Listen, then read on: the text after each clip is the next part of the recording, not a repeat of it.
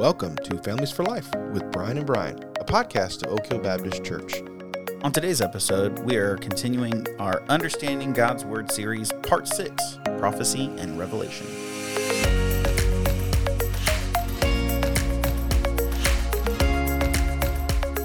All right, well, welcome back, everybody. Yeah, welcome. Welcome, listeners. Hey, Brian, how are you doing, man? Doing well. How about you? I'm doing well. Just here, we've been talking and complaining about our physical ailments recently. We've been in a new workout program that is kicking our behinds. That's right. And so we're nursing all of our wounds, but yep. we're going to have to, we're feeling age, Yes. you know, age is a thing that you cannot escape, but Yeah. I like to just say we just went too hard, you know, we were just way too gung-ho. I'm not going to give up. Yeah. Never surrender. So anyways, but other than that, I'm doing good. Yeah, I am excited to be back here and working through this series. So part 6. So we've just got a couple of episodes left in this series. And I tell you, it has been, I've really enjoyed it. It's one of our deeper series, I think. And I don't want to say deeper. It's just harder. I mean, there's a lot of study, a lot of research, and then, you know, some of the concepts can be difficult to understand. So thank you, listeners, for sticking with us through all of this, because we know that this stuff can get, there's a little bit of heady minutia that you have to kind of work through. Yeah. I really think it's beneficial, though. One of the things that, you know, is very helpful when you look at God's Word, you know, as you grow as a Christian, it's not just reading the Bible for devotional. Right. That is good, but it's also study. Yeah. And we're going to talk about in our last episode what it means to study the Bible, but all of this stuff is kind of leading up to helping you think through, to interpret, and then to study God's Word. And this will help you to grow in your faith in amazing ways. Like, you know, when we say read God's Word, there's a way to read it and you just kind of read it. Right. And then there's a way to read it where you're studying it and you're looking at it and you're understanding what's happening. Yeah, as I was looking at one of our resources, they said, like, you don't read a textbook, you know, just read through it and expect to know what it said. Right. You got to, like, study it. And I thought that was a good point. You know, there's times where, you know, you need to really study what the Bible is actually saying, and many times, and we'll see here in this episode, you've got to have some experts tell you a little bit more about the background, because I mean, it's ancient literature. Right. But, that said, it is written and it is given to us by God, so it is for us and it is relevant to our lives. Right. We just gotta actually, like, listen to it. You know, we gotta get into it. That's right. Yeah. So, well, before we get started, we want to remind people to subscribe to the pod. If you want to give us a review, that would be helpful to us. If you want to share with your friends, that would also be helpful. You can send any feedback to our email address, F4L, the letter F, the number 4, the letter L, at oakhillbc.org. We would love to hear from any listeners with comments, suggestions. We know a few of you have commented actually on the episodes themselves, so you can do that as well. Yeah. And we read those, and we're happy to get those comments as well. Yeah, so thank you guys for that feedback. And like we said, we're in this series, and today what we're going to be talking about is prophecy and revelation. Ooh. This is one that people have been interested in for a long time. I don't know if it's such a hot topic with everybody nowadays, but, you know, growing up, I remember that this was a very big topic. Now, our pastor, when I was a kid, did this Sunday night series on the book of Revelation. I think he did it, it seemed like 20 years, but it was, it was probably like a year or 2 years or something. And I remember hearing that for whatever reason, I remember hearing that and, you know, hearing about Revelation and being confused by it, not understanding it all, because there's a lot of great imagery in there. But this has been a very big topic throughout my years of growing up. I recently got a mailer, you know, in the mail about this, you know, person or group going around doing talks about prophecy and revelation. That's the local Seventh-day Adventist church. They do a lot with prophecy, mostly to get you to join their cult. Right. But, you know, that's how they get you in. True. By the way, if you get a mailer about prophecy, 9 times out of 10 it's going to be Seventh-day Adventists, and they're trying to get you to join their cult. So, so watch out. Know what you're looking at. Watch out. This is primarily going to be about prophecy, and, you know, we've talked about Revelation And we will talk more about that. But, it's funny that this idea of prophecy is really important for us to understand what prophecy is, how it works, what it's actually doing in the Bible, because like you said, it is such a hot topic. And I think that when we look at it, when you ask somebody what prophecy is, most of the time they immediately start saying something like, well, it's, telling the future. Mm-hmm. And what we're going to see as we get into this is that that's not actually the right way to think about prophecy. And so we're going to explain what we mean here. So let's jump into this and let's talk about what prophecy is. Okay. Yeah. There's more books of prophecy than any other heading, as far as number of books. Yeah. And you have 4 major prophets and 12 minor prophets. And major and minor just means the amount of writing that they had. So it's not that... Yeah, the major ones are bigger books. It's not that Habakkuk was less important than Isaiah. It just means that the books are smaller. Right. It'd be if we said the big prophets and the little prophets. Right. And then I'll make this note as well. Some of the Bible is not in chronological order. Some of it is, but some of it's not. The prophecy books of the Old Testament are not in chronological order. They're in order from largest to smallest. Right. So they have Isaiah and Jeremiah, and then they'll go through to the smallest prophet. And the last one, I do think Malachi happens to be the last prophet. Yes, Malachi is, yeah. Mm-hmm. But that's just, his book is also one of the shortest in there. And so a lot of them overlap. A lot of them are written at the same, some of them are written at the same time as the other ones. If you see a timeline of this, it's helpful to understand. Some of them were for the northern kingdom, some of them the southern kingdom. Yeah. And, it's very helpful to understand like the timeline of all of this. But don't think like I'm going to start with Isaiah and I'm going to read through the chronological of the prophets, because that's not how it works. It doesn't exactly work like that. Sometimes it does, but not always. So it's helpful. I know in my Bible it has like a the dating of it in the front of it. I love that. It's just so helpful. Like, okay, this is at this time frame. Right. So yeah, it seems this mysterious genre because, like we said, it's like this future telling sort of thing, and there is future telling in prophecy, but that's not primarily what it's about. But once you start talking about future telling, you immediately think about Revelation, right? Mm-hmm. And Revelation is a type of prophecy, but it also has its own particular characteristics. And, as we were looking at our resources, it's funny, different people treat it a little bit differently. Mm-hmm. And I think our main resource, the Stein book, what is it? I've got my notes way down low. Hold on. Yeah, it's how to read the Bible. No, it's a basic guide to interpreting the Bible. Correct. By Stein, and his take is that Revelation is essentially just a type of prophecy. Right. So he kind of treats it just the same. And there's prophecy in the New Testament, not just in Revelation. Right. That's the primary book. Or in in these books there's called prophecy in the Gospels, in the epistles. There's prophecy in Genesis. Right. There's things throughout the whole Bible that we could call prophetic. We are going to key in primarily on the writings of the prophets and the book of Revelation. That's kind of where we're keying in today. But I think all of what we're going to say applies to any of the prophetic writings in the Bible. So I tend to think that Revelation is more like just like every other type of prophecy. Mm-hmm. But I do think it has some unique characteristics that are important to help understand what John was saying in the book of Revelation. But again, I think it's primarily prophecy. What do you think about that? Yeah, well, I think there is a little bit of difference because it's New Testament prophecy versus Old Testament, and there is a difference there. However, I think the viewpoint, we are like the Israelites that are receiving prophecy, as the Israelites receive prophecy from, say, Jeremiah. Mm-hmm. They are looking into the future and seeing what God is telling them what's going to happen to them and how he's going to for instance, the exile to Babylon. Right. They're looking at it forward, right? Whereas not from behind. We're looking at it from behind, looking back and saying, "Oh, we can see God's hand, we can see Him working, all that stuff." Well, I think for us, Revelation is the same thing. We're looking forward, not knowing exactly how that's all going to work out. Yep. And so it's a lot of the perspective on the backside of when Revelation is fulfilled.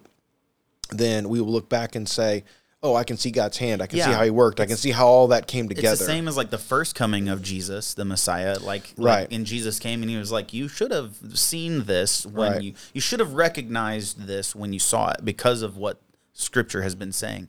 And when Jesus comes again, you know, we might not be able to say, we definitely can't say, like, here is exactly when Jesus is coming. Right. But when he comes, we'll be able to look at everything and be like, aha, yep, I knew that because I've been paying attention to what his word said. I just, Exactly. you know, but now I can see it. Exactly. So yeah, we'll talk a little bit more about that. But first, to really understand what prophecy is, this was helpful from one of our other resources. We've got to understand its function and its form. So, like, what is the purpose of prophecy, and then how does it actually meet its purpose, right? So, what's its function and what's its form? Yeah.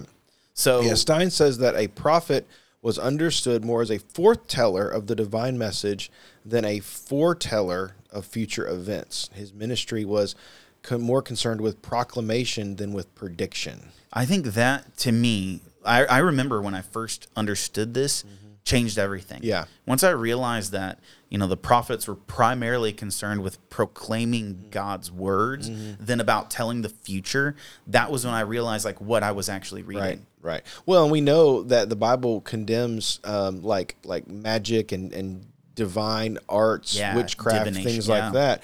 And so God would not then tell his prophets that you're going to engage in this type of thing. No, he's telling them they're not like sitting around a crystal ball, like, God, what's the prophecy you have for us today?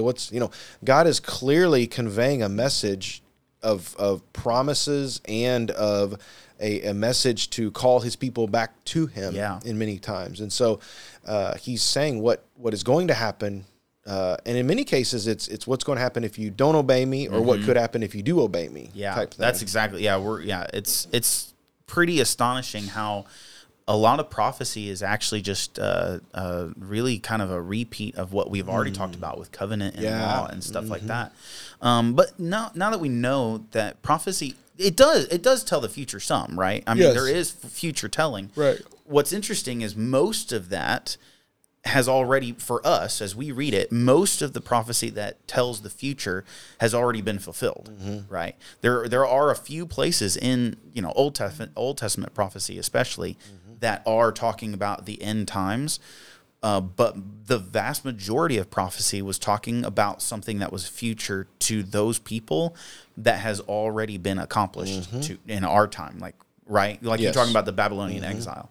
So now that we know that, you know, how does that change the way we think about what the prophets are saying? Yeah, I think it's important to realize, just like in all hermeneutics, that the authors, the prophets, had a particular message for the people at that time. So God's word is definitely relevant and useful to us today. But when we think about interpretation, we think about finding the meaning, we have to be guided by who wrote the book and who they wrote it to first. Yeah. Our first thought should not be, how does this apply to me? It should be, what did God mean in that context to those people at that time? And that's all of hermeneutics. Yeah. That's everything. Yeah, it really is, because you don't have to guess what it means to you. You don't have to guess and try to, especially with prophecy, it seems so, you know, like, oh man, this is so mysterious. What does this mean to me? Right. Well, really, all you got to do is focus on what it meant to the original audience. Right. And then you can understand what it means to you.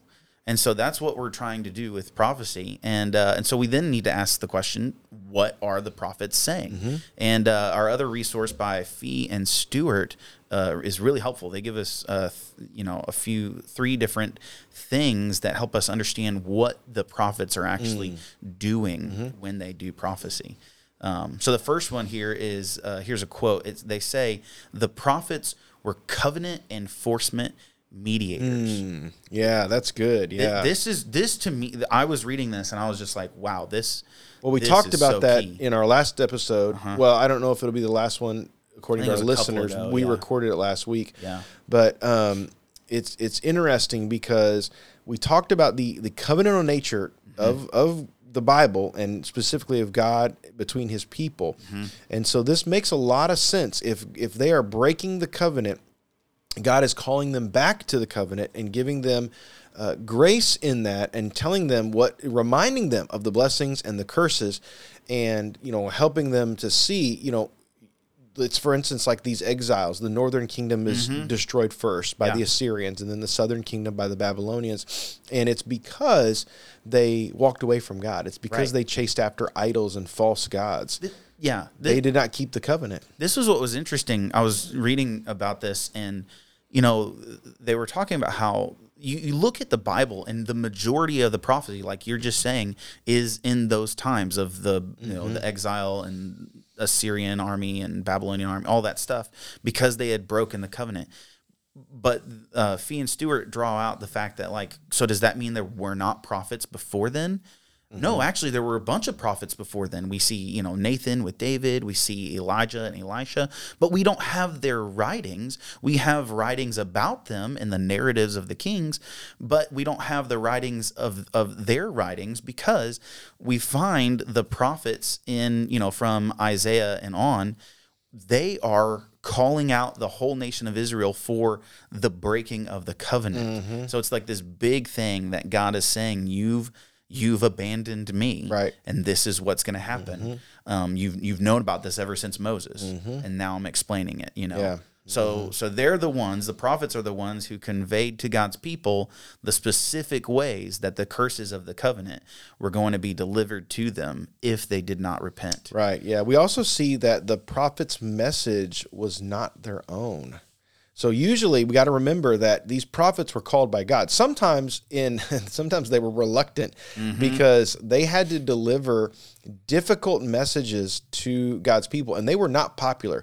I will say that there was so the office of prophet was used and abused by many people. Yes. Okay.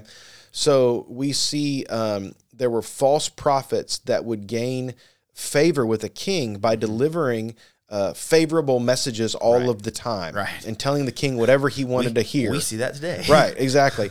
And the reason that some of these prophets were not popular is because they were giving God's message, not an earthly man-made message that would appease a king. Right. They were telling these kings, like what's up? Like, hey man, some pretty real stuff. And so I think it's important to realize this message was from God. Yeah, that's why many times thus says the Lord, or the Lord said to me, or go and tell them this, and it's amazing. That is key. And that's what, like in church, when we say things like the word of God says, when a pastor is preaching, he is doing this proclamation of God's word. And that's why it's so important to make sure he's preaching the Bible, because it's not his message. It's supposed to be God's message. Right. And that message goes to anyone and everyone. And so this is kind of a challenging, maybe a comforting reality. Do you find it challenging or comforting knowing that God has a message, and it doesn't matter who you are, like he's gonna say it to you? Yeah, well, I mean, I think it's important. We think about the word prophet is used even for as a pastor. You know what I'm saying, in the New Testament, meaning that you're not a fortune teller. This has been abused by the church as well, but you're a truth teller here. Yeah. You're speaking God's word, and so the prophets of old and the prophet that we're speaking of as a preacher is doing essentially the same thing. Yeah. And it's comforting to know, like, when I stand in the pulpit and preach, it's not Brian's message, it's God's message, and I'm have the privilege and honor to convey that. And, like oftentimes I'm not intentionally I'm not speaking at any one person, but you'll have people come up and be like, that was directed towards me, or thinking God spoke directly at me. Well, that's God's Holy Spirit. That's how God works. Intermingling with his word. Yeah, most of the time he speaks to me as I'm preaching his word. I'm preaching to me too. Right. It's really cool how God does that. So I'd say, yes, it's comforting because it's God's message. It's challenging. And also it can be a little scary sometimes, I think. Yeah. And I think, I'm sure these prophets, they conveyed that emotion throughout their different prophets did not want to give the message. I'm thinking of Daniel, or I'm thinking of Jonah, for instance, is one that didn't want to give the message because he knew how God would be. Yeah, that's right. We'll see that as well. Yeah, it's really, I'm comforted and challenged by the fact that the message comes from God, and it's important to recognize, to pay attention to false prophets speaking their own language. But that's the thing, the prophet's message was not original. This is our third aspect of what the prophets are saying. The prophet's message is not original, okay? Here's a quote from Fee and Stewart. It says, "The prophets were inspired by God to present the essential content of the covenant's warnings and promises, the cursing and blessing. Therefore, when we read the prophet's words, what we read is nothing genuinely new, but the same message in essence delivered by God originally through Moses." You know, this is something that I have said ever since I felt called to ministry. You know, the pastor has to work really hard to say the same thing in new and engaging ways, because he shouldn't say anything new. Nothing really original is being said by the pastor. He's just gotta keep bringing it to our minds and reminding us. And so, what do you think about that? You know, how does that affect the way we understand what we're reading? Yeah, I mean, I definitely agree that, you know, once again, we're it's going back to God's word. It's going back to His message. It's going back to His overall this grand narrative. Yeah, you know, and then of course we talked about how there's a grand narrative, there's a you know, middle narrative, and then the smaller kind of narrative, and so all of the prophecy fits within that as well. Yeah, and you can even see it, like prophecies are specifically for that situation in that time, but they also fit in the larger grand narrative. Yeah. And so God is doing all of this, orchestrating all of this, and I think it's important to realize that, understand that. Well, and it's funny, you just take Isaiah and Jeremiah. I just read Isaiah, and now I'm starting in Jeremiah, and if you don't pay attention to what they're actually doing, you see, what's funny is their message sounds the same. You know, you read them, and it's like, you know, judgment. You've been idolatrous and adulterous and all this other stuff, you know, and it's like, wow, it's basically the same thing, but it's not. Right. Isaiah was writing primarily to the northern kingdom of Israel about the Assyrian army. Okay. Right. This was before, like 100 or so years before. Jeremiah comes in. Now, Isaiah did talk about Babylon, so he was telling forth to that. And then Jeremiah picks up when it's Babylon's turn to come into the southern kingdom of Judah after the northern kingdom is basically gone. And so it's interesting. The message is basically the same, but what is new is the way the message is being delivered and who the message is being delivered to. Yeah, you do see similar themes throughout. You know, it's like one of the great stories is with is it Haggai that has to marry the prostitute Gomer? Yeah. Yes. You know, that is a metaphor for God's love for His people that have prostituted themselves to idols. Yeah. Same message. That's right. There's a new and a different way God is using this poor prophet. I know. Okay, God, I guess. but what a strong example and image of a reiteration of that same message. God loves you. God wants you as a part of His family, but yet you have walked away and ran away, but yet I will still redeem you as your Father, as your Lord. Yeah, man, it's awesome to see God doing that. So that's the function of of prophecy, is to really call God's people back to the covenant that they have been disregarding, disobeying, and to tell them what's going to happen if they don't. And so it's applied to specific people at specific times, in big ways. And so now what we want to talk about is the form. Yeah, of let's this. get into some of the details. This here. is where we really get in, the details. So here's the way I broke this out, because there's just so much here, guys. There's so much here. The way I broke this out is there's these kind of big major elements of prophecy. Yeah. Like, these are things you're going to see in almost all of the prophetic writing you'll read, just kind of elements to it. So the first thing is this, and this is helpful. We've mentioned this. Judgment prophecies are conditional. Okay, we keep saying the words, if they don't repent, right? Because, as Stein says, one of the rules prophetic writers shared with their readers is that judgment prophecies always assume that if the hearers repent, the judgment will not take place. This was part of the norms of language involving judgment prophecies. Yeah, that's one of the things, I think I said it in the Laws and Covenants, that it was that rhyme, if the people repent, God will relent. Yes, exactly. That's a common theme throughout prophecy as well. Yep. And so sometimes what you'll see in prophecy is God saying, I'm going to destroy this city.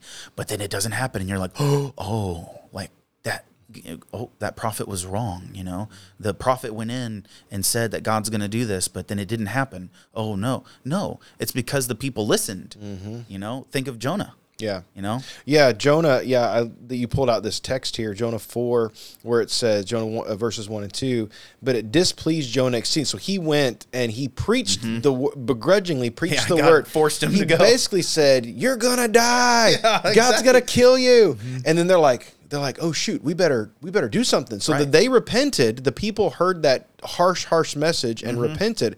And then it says here, but it displeased Jonah exceedingly, and he was angry. And he prayed to the Lord, said, "Oh Lord, is not this what I said when I was in my country? That is why I made haste to flee to Tarshish. For I knew that you are a gracious God, merciful, slow to anger, and abounding in steadfast love, and relenting from disaster." So he knew that if this message was received and those people would repent, that God would relent. He would not bring that judgment. That was the norm of language to the prophet at the time. And we see that happen. I mean, that's a clear example of how that does happen. Now, what's most often the case is people didn't repent, and so the judgment came. Right. That's why the Assyrian army wiped out Israel, and that's why the Babylonians did take Judah into captivity. Right. Because they did not repent. Right. So there's that. You got to love Jonah. He's real and honest. I know. Like, he was angry. Like, God, I knew you would do this. Yep. And you can't help but be, you just kind of listen to you them. love and you're these like, sinners? You're like, yeah, I feel that way. But then obviously that's the lesson. Like, don't be like Jonah. Right. Exactly. Oh, man. Well, here's the other major element. One of the other major elements of prophetic writing is that there's figurative language, like the figurative nature of prophetic language. Much of the prophetic language is metaphorical. So it sometimes refers to the same event or time frame with seemingly different metaphors that are actually presenting sort of the same idea. Do you have an example here? So let me look at this. So Isaiah chapter 30.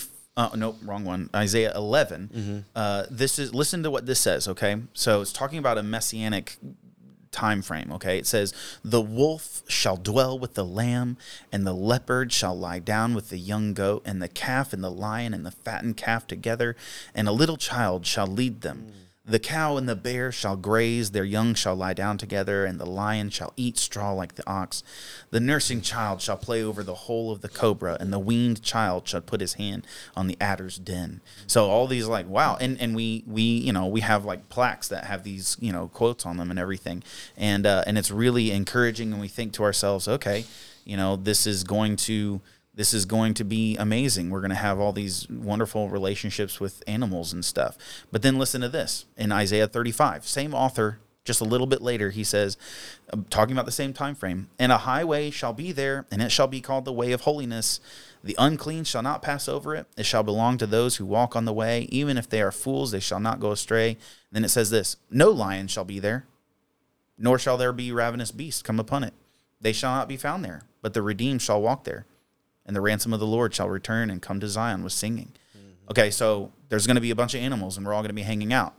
Oh, no, there's no animals. There's not going to be any animals there on the way of the Lord. What's going on here? This is figurative language. Right, metaphors, yeah. That's right.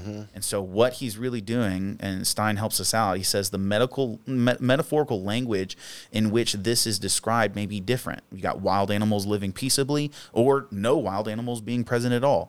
But what the author sought to convey by this imagery is the same. There will be no more war, no more fighting, no more hostility. There will be peace.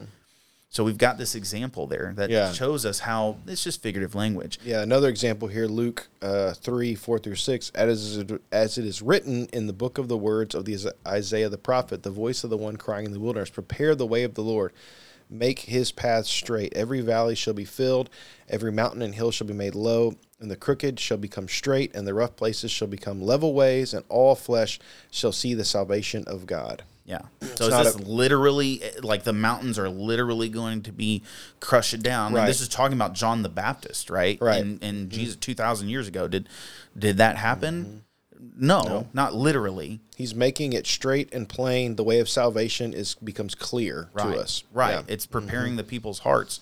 That's what it's figuratively describing. Right. There's also this idea of the cosmic language of prophecy. You know, this is used to great effect here. And Stein says it was part of imagery and symbolism available to the prophets when they sought God to describe intervention in history and his sovereign rule over the kingdoms of this world. Such imagery was not meant to be interpreted literally. Right. Yeah. Most of the readers understood when, you know, like for instance, here's Acts. So New Testament quoting an Old Testament saying this has been fulfilled. Okay, Acts 2:18 through 20, it says, "In those days I will pour out my spirit," so they're quoting Joel chapter 2, "I will pour out my spirit, they shall prophesy, and I will show wonders in heaven above and signs on the earth below, blood and fire and vapor of smoke. The sun shall be turned to darkness and the moon to blood before the day of the Lord comes, the great and magnificent day."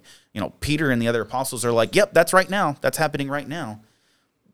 But the sun didn't literally blacken out at Pentecost, right? So what they're doing is they're recognizing this language, this cosmic language is a literary device of the prophets to say that God is doing massive, huge, gigantic things, and you need to pay attention to it.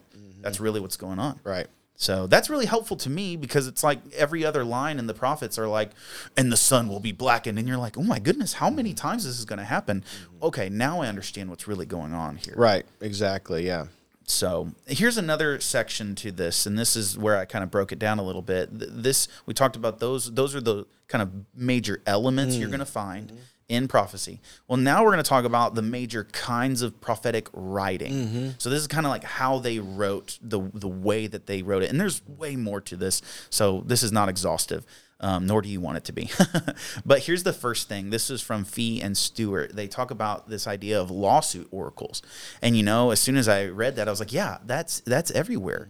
You see it in it's if God Isaiah. is bringing an argument to show his people how they have disobeyed him, right? You know, right. And so he acts like he's in a courtroom. You have done this, and you have done this, and he's giving the evidence of how you've disobeyed. Yep. And so you kind of have this like a summons, a charge, and evidence of what they've done, and a verdict. It's very courtroom-like language. So that's one way that they would write. You can see Isaiah chapter 3 if you wanted to see an example of that, verse 13 through 26. Those are a little lengthy, but if you want to see it, it's clear as day. There's also the woe oracles. So this is the form that predicts impending doom. Yeah. This is the announcement. There's an announcement and a reason why it's going to happen, a prediction or description. You know, and you can look at Habakkuk chapter 2, 6 through 8. And, you know, God uses this woe to the people that ... you know. Yeah, and Jesus actually there's woes that Jesus used as well. So there's prophecy all over the place, but that's one of the major elements that you see is this woe to, you know, this nation or whatever. And then another one is this promise or salvation oracle, right? So this form usually is explaining how God's not going to give up on his people, how he is going to restore them somehow, usually talking about a remnant. And you will find references to like the future, a description of radical change and a blessing for God's people. And there's just numerous, if you just read any of the prophets, you're going to find that sprinkled all throughout.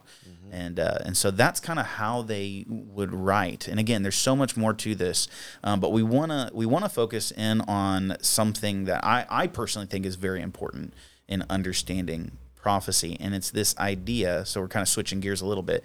It's this idea of what is called the sensus plenior, or really like the fuller meaning of the text. So what this is dealing with is the idea that prophecy can be fulfilled in an earlier time and then can be more fulfilled in a later time. Yes.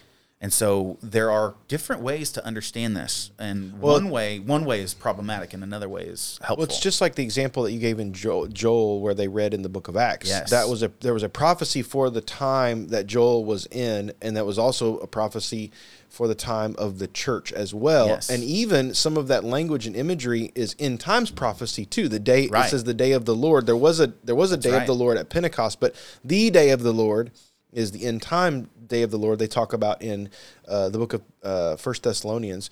And so we see that as a prophecy that was for then, but then also future. Yeah, and this is where things get complicated and a little bit difficult, I think. To me, everything we've been talking about so far is like, oh, I get that. This is where it's like, okay, this is God stuff that, we just don't fully understand, but we're going to do our best. So the idea is that prophecy can sometimes mean more, or can mean something that the author didn't necessarily mean to say. That is a problematic way of thinking about this, because what that does is it puts the authority of interpretation solely on the reader, right? So if I'm reading it and I think, well, the prophet didn't know this, but this is really what it means, well, then I can make it mean whatever I want. Right. And so that's a problem, and that can be really dangerous. So that's not what we're talking about. We're not talking about just kind of coming up with another meaning. However, there is an understanding that there is more than one fulfillment of the prophecy. That's what we were just saying. This is like a fuller fulfillment, or a, quote, fuller sense.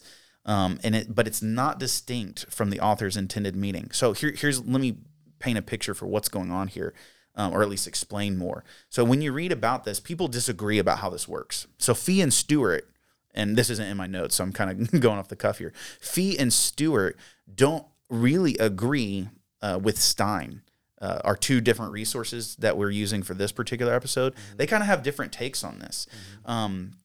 Fee and Stewart kind of land in the camp that if there is a greater sense of fulfillment, the only ones who can really pull that out were basically the New Testament writers. And I don't agree with that because, and I've heard many sermons about this, because Jesus told his disciples, especially when he was resurrected, why did you fail to realize all that the scripture said? And so that's where I'm like, I just don't think that it's only the New Testament writers who can figure this out.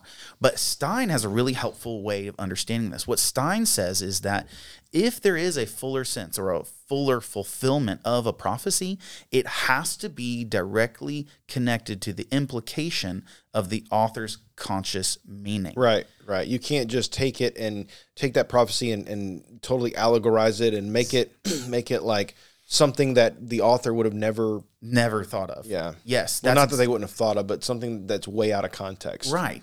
It has to be connected. It can even be really like, whoa, that I never thought of that. But so here's a great example. Well, I've heard of, No, what were you going to say? Well, I've just heard of people taking the prophecies about like the locusts or the grasshoppers and these crazy creatures and beasts. And they're like, well, that's the Apache helicopters and I've just heard things that. like that, where it's like, I don't know that's a little bit of a stretch for me, and I don't know, maybe, but there's not enough evidence there to convince me that we need to make these giant leaps. Right. No, that's exactly right. And whenever you see it, you really recognize it. So here's an example. So 1 Corinthians 9:9, which is quoting Deuteronomy 25:4. So New Testament quoting Old Testament.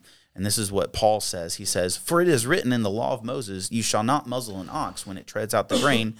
It is for oxen that God is this for oxen that God is concerned?"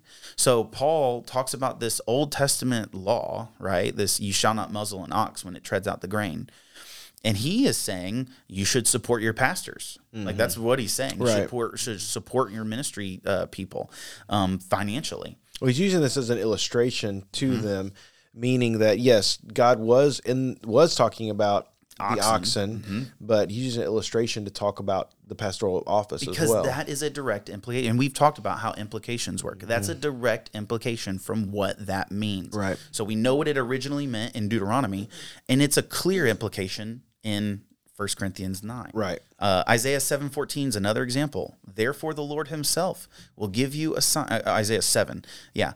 Therefore the Lord himself will give you a sign. Behold, the virgin shall conceive and bear a son, and she shall call his name Emmanuel. Now, if you know anything about this, you know that is actually talking about Isaiah's son. It's talking about Isaiah's son who was going to be born, and that they were going to name him Emmanuel. And the word there for virgin can mean a young maiden. But what's interesting is that word can also mean literally virgin. Right. So there is a direct implication here. There is the sense there that we all know when we read that, like that's talking about Jesus. It's talking about both. That's what's cool, Right. is it's actually talking about both. And you see that in 2 Samuel chapter 7, when it's the promise to David and his son sitting on the throne forever. Who's that talking about? Solomon. Wait, I thought it was talking about Jesus. Well, it is talking about Jesus because it has implications that Solomon could never fulfill, that only Jesus could fulfill. It's talking about both. Right. I think we miss something if we don't understand the now context and the future context. Yep. A lot of times we jump to just the future context, but understanding the now helps to root it in the author's meaning there. Yes, it's rooted in a guarantee of true historical past. Right. You know, that to me is so exciting to see. Like, I can hold on to the future because this prophecy has already been fulfilled, and it is in the fullness of its fulfillment in Christ is what I get to look forward to when Christ returns. Right. And that's where we take some of the mystery out of prophecy. And I think this helps us when we get to the book of Revelation. Exactly. I think this is something that we have a problem with Revelation. Yes. We are addicted to trying to misinterpret or make more out of Revelation. Mysticize it, yeah. Right, than what we need. And so, you know, Revelation is a prophecy. It's a particular genre where it's talking about apocalyptic or end times type prophecy. Yeah. Right. But there's different elements in it, right? So we see the apocalyptic, we see prophecy, we see a letter. We Right. see part of it as an epistle, a letter to the churches there. Yeah, In, which in we're the going to be book of talking Revelation. about. I think our next episode is about epistles. Correct. Is that right? So yeah, there are unique aspects to the book of Revelation, but that's just what makes it seem so complicated. Right. It's not as complicated as it seems, but there are things to it that, you know, we'll find out when Jesus comes. Right. But here's And- the thing. Yeah. Go ahead. No, you go. Well, the primary meaning, so this is what Fee and Stewart help us with. They say the primary meaning of the revelation is what John intended it to mean. So we hear the same principle. What did it mean? Which in turn must also have been something his readers could have understood it to mean. Right. So really, when we are looking at Revelation, we need to ask ourselves, what did the first century church hear? What was John saying to them? Now, once we know what that was, then we can say, now I know what it means. Right. And there was some, you know, there are many ways to interpret it. And I think it's a mix when you look at the book of Revelation, because you are thinking about the first century church. There's a lot of prophecy being fulfilled within Nero. Yes. And he's preparing the hearts of the church for this great martyrdom and giving them hope for the future is what the book of Revelation is all about. That's right. Calling them to godliness so that they can stay close to God and survive this intense persecution that's about to happen. Yeah. So there's a lot that the early church would have thought about and realized in their immediate context. Yep. Okay. Now, as we look forward, we know there's imagery even going all the way out to the end times. And so we have to read that and know that was written for them in that time. The Roman government was a real thing, a real threat for killing Christians. That's still happening today. Right. We can still see that even today in some countries. And then we can look on into the future and know that there's an end times meaning there as well. That's right. What we have to be careful with is putting too much on the things that we don't fully understand. Because a lot of times, you know, people focus in on the imagery of like the beast, the mark of the beast, the dragon, the woman, you know, all of these types of things. And what John is trying to convey is not that we're looking for specific people. We're not looking. I mean, you know, Sometimes it is, and sometimes it's it not, is. But it's funny because we want to immediately say, who is the Antichrist? Right.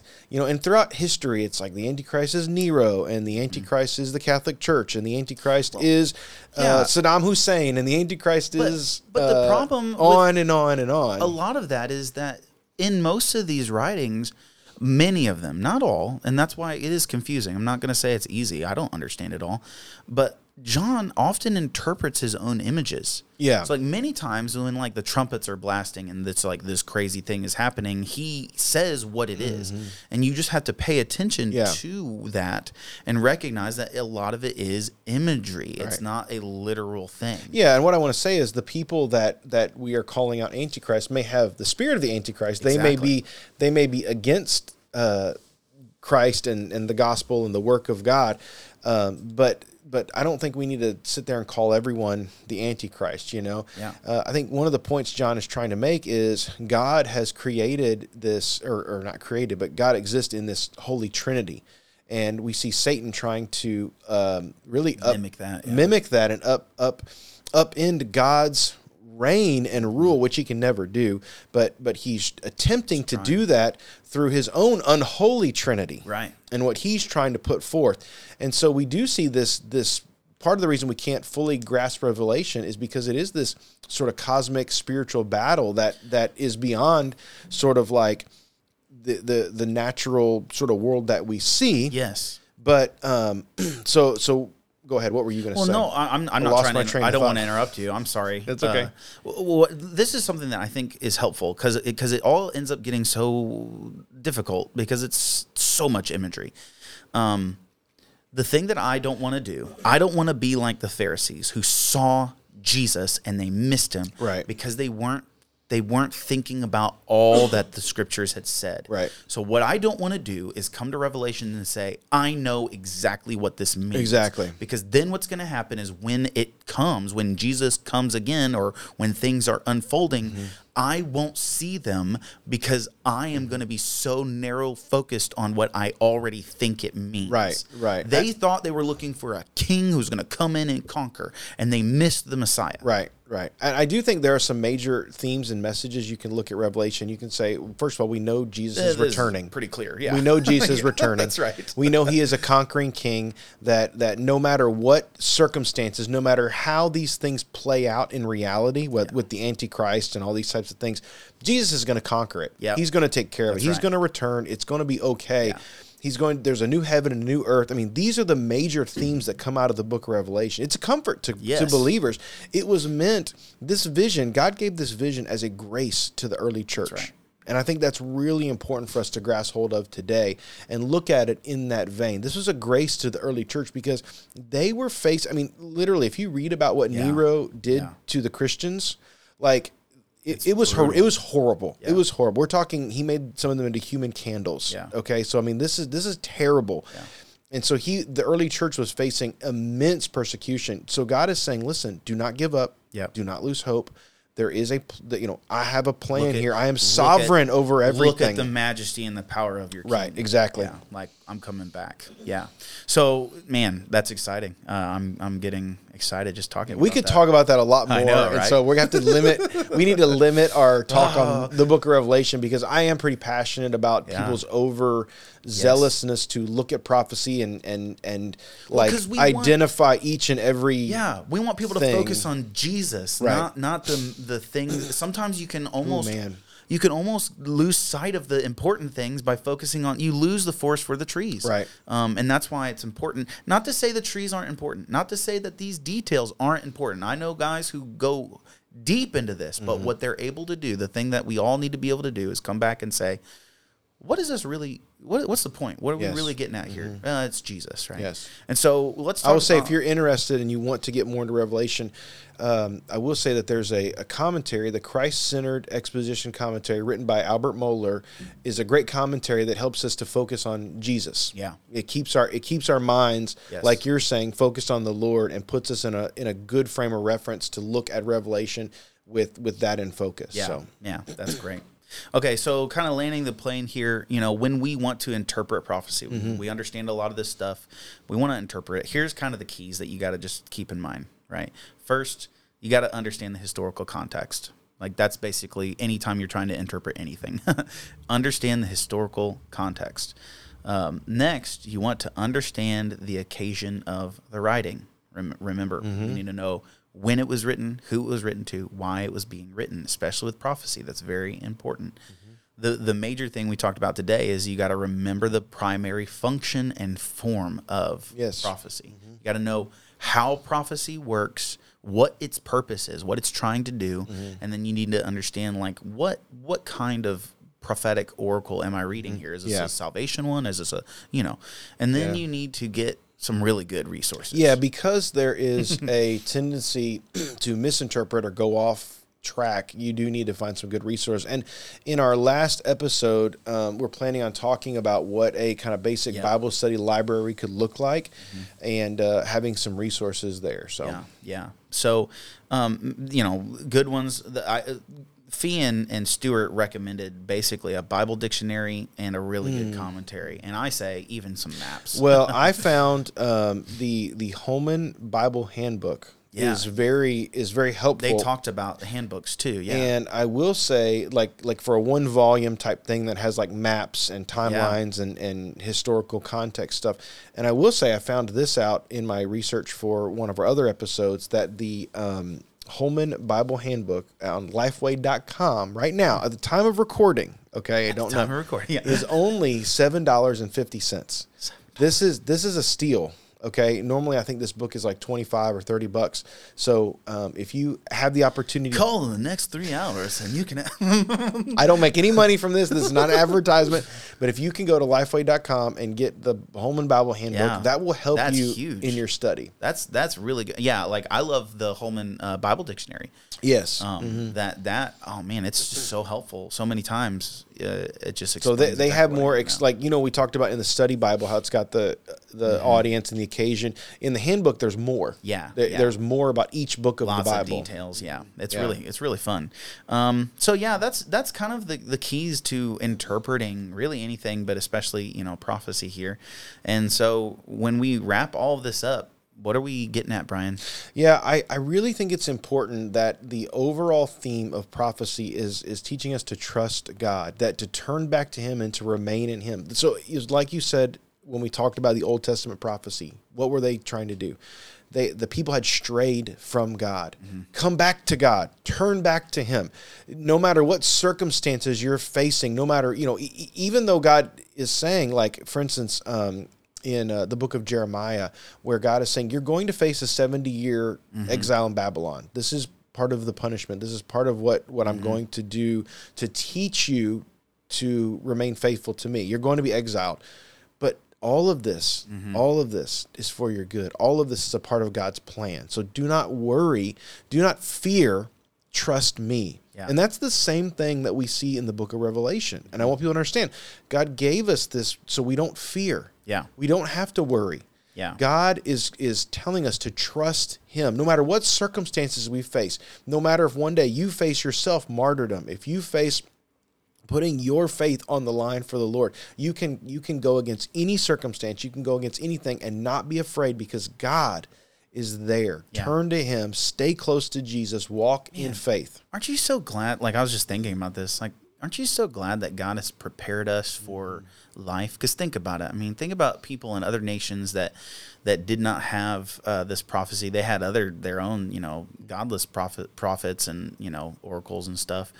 But they didn't have the comfort of knowing that their God is actually in control. They really didn't have that. Right. Everyone in the world lives a hard life. Yes. Aren't you so glad that we know that God is with us and He's going to be with us and get us through to the end? Right. Like, that's just so good. So I'm thankful for the prophets. I'm thankful for the hardships they endured to tell us. Yeah, these books are a grace to us. I think we have to see this and understand God did not just leave us. He didn't just say, you broken my covenant, now boom, you're punished. He gave so much grace and so much mercy. You see it throughout the writings of the prophets. God is a merciful and loving and gracious God.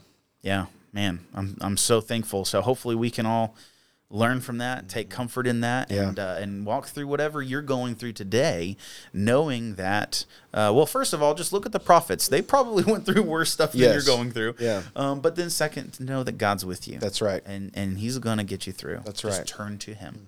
So we're so glad that you listened. We hope this has been encouragement and helpful to you. Hope that you're able to understand the Bible better because of this, and we'll hope you'll join us for the next episode. Yep. And so thanks for listening. We'll see you next time.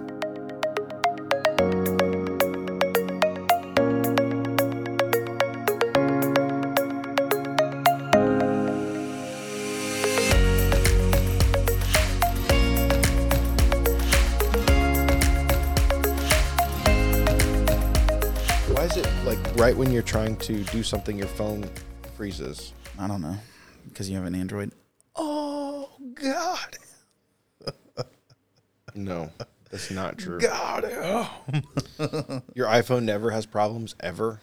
Basically not. Whatever. And I go to, like, when I go to bed at night, I always brag to Kayla at what my battery level is. And it's usually like 70, 75%. That's such a lie. It's straight up honest. Apple has the same problems. I know people, I read online, that's why they have the Genius Bar.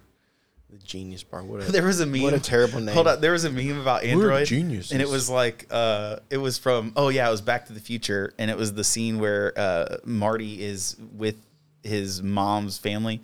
And he's like, he says something like, oh, yeah, I love those things. And the kid is like, what do you mean you love those things? They just came out. And it was like talking about Android. It was Android users being like, oh, yeah, I love that. And it was iPhone users being like, what do you mean? It just came out. I thought that was pretty funny. Yeah. I was like, okay, touche.